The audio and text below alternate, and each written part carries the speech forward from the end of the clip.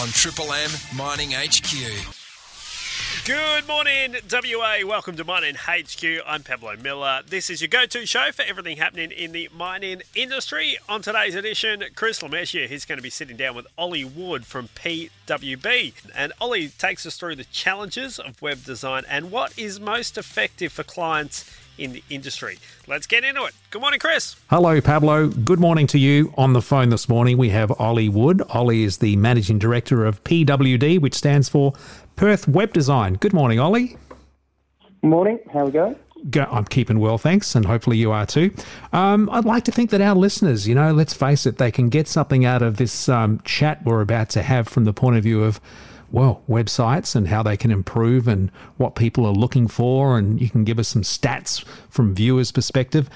First up, though, Ollie, what about PWD? How long have you guys been going, and give us the brief? We're a web and digital marketing company based in West Leederville. Been here for about 16 years. Started by myself. We look after around 600 clients on a monthly basis, from hosting, marketing support, maintenance, Google Ads, branding, website design, development. But PWD, of course, stands for Perth Web Design, but we abbreviated it to make the domain name a bit shorter. And fully in-house company. We've got 40 staff, all located here, so no offshore offices. Everything's done internally. And big focus, I guess, on giving our clients, the advice and the products, I guess, that they're seeking at the time to solve their business problems. And when we were talking off the air, you were rattling off some impressive names. Can you give us a little bit of a brief about some of your mining clients that come to you? Yeah, recent ones would be NRW, which is of course a contractor there on the Great Eastern Highway, quite a large one, I think about 5,000 employees these days, ASX listed. Swick Mining, which is a drilling contractor, IMCPL and Osborne Park, who are doing great things and some really impressive JV partnerships. We've got a couple of IPO clients that we're working with at the moment. Tiger Tasman, which is an exploration company, which is just doing an IPO as we speak. EV Metals Group just launched their site last week. They've just made a very major acquisition of a lithium business in England. I think it was somewhere in the region of 600 million. Now, I would imagine when a lot of people come to you, and unless they're savvy in this industry, they probably don't know what's going on. You've got to direct them. And this is one of the key questions. What is a user experience? A user experience is really the feel that you quickly get when you look at anything, be it a website, an app, a digital presentation, and I guess an interior fit out even. It's that feeling that you get straight away by instantly looking at it, as to whether it looks trustworthy or credible, or and it exudes, I guess, what the intended purpose was. So that's really what user experience is, but it's very much tied into the what we call the UI, the user interface, which is, of course, your fonts, your colours, your spacing, and those things. Yeah, I'd imagine, maybe what I'm about to say now is a little bit outdated. They said blues tend to work quite well. Is that still true? Blue's very associated with financial services or corporate, often, of course, used by accountants. Blue's my favourite colour, but it's very much aligned with that corporate and professional industries. Now, Ollie, the old saying, less is more, is that the way you advise your customers? It is. Often they want to put on a lot of content, a lot of images, and I guess sort of throw everything at once. And really, you've got such little time with a website and app in order to convey the message.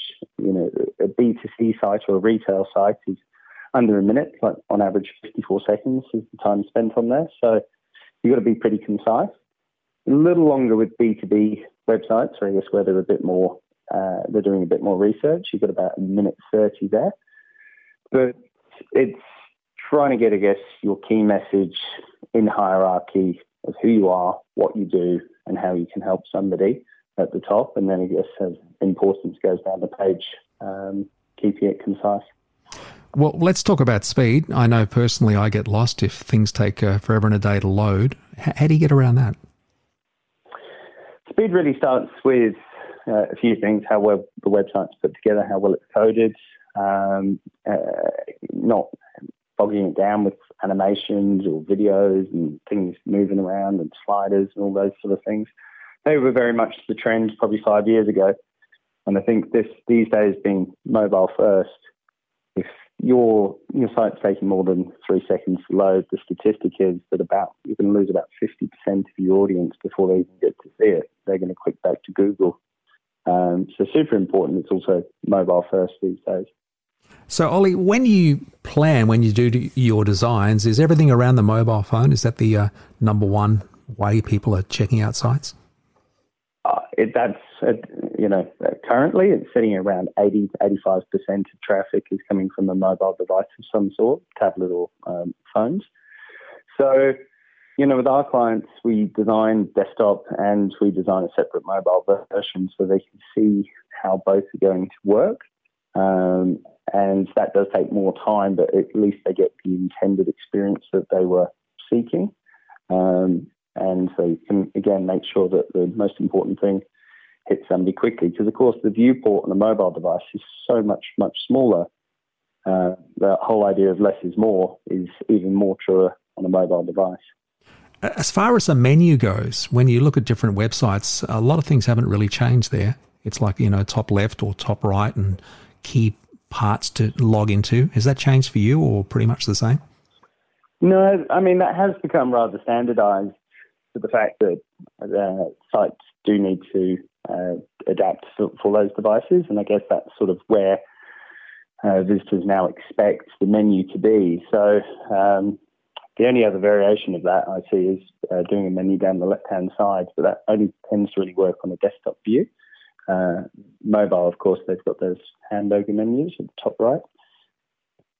I'd imagine sometimes when you talk to clients too, ego might get in the way and you've got to say, look, this is what's going to be best to get people to your website. Do you encounter those conversations?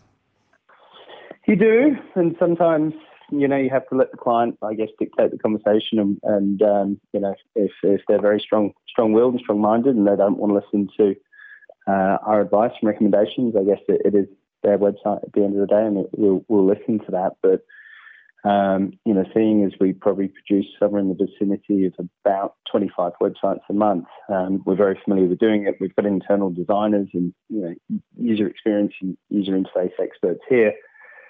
We do implore people to, I guess, sort of take that advice because ultimately we want the best for them. We want their website to achieve the outcome they were looking for, be it recruitment or funding or PR, whatever they were seeking at the beginning. So we tend to tailor our designs to the objectives they're after and the audience they're going after. For the very latest mining news in WA, stream the Mining HQ podcast, available now on the Listener app, LISTNR.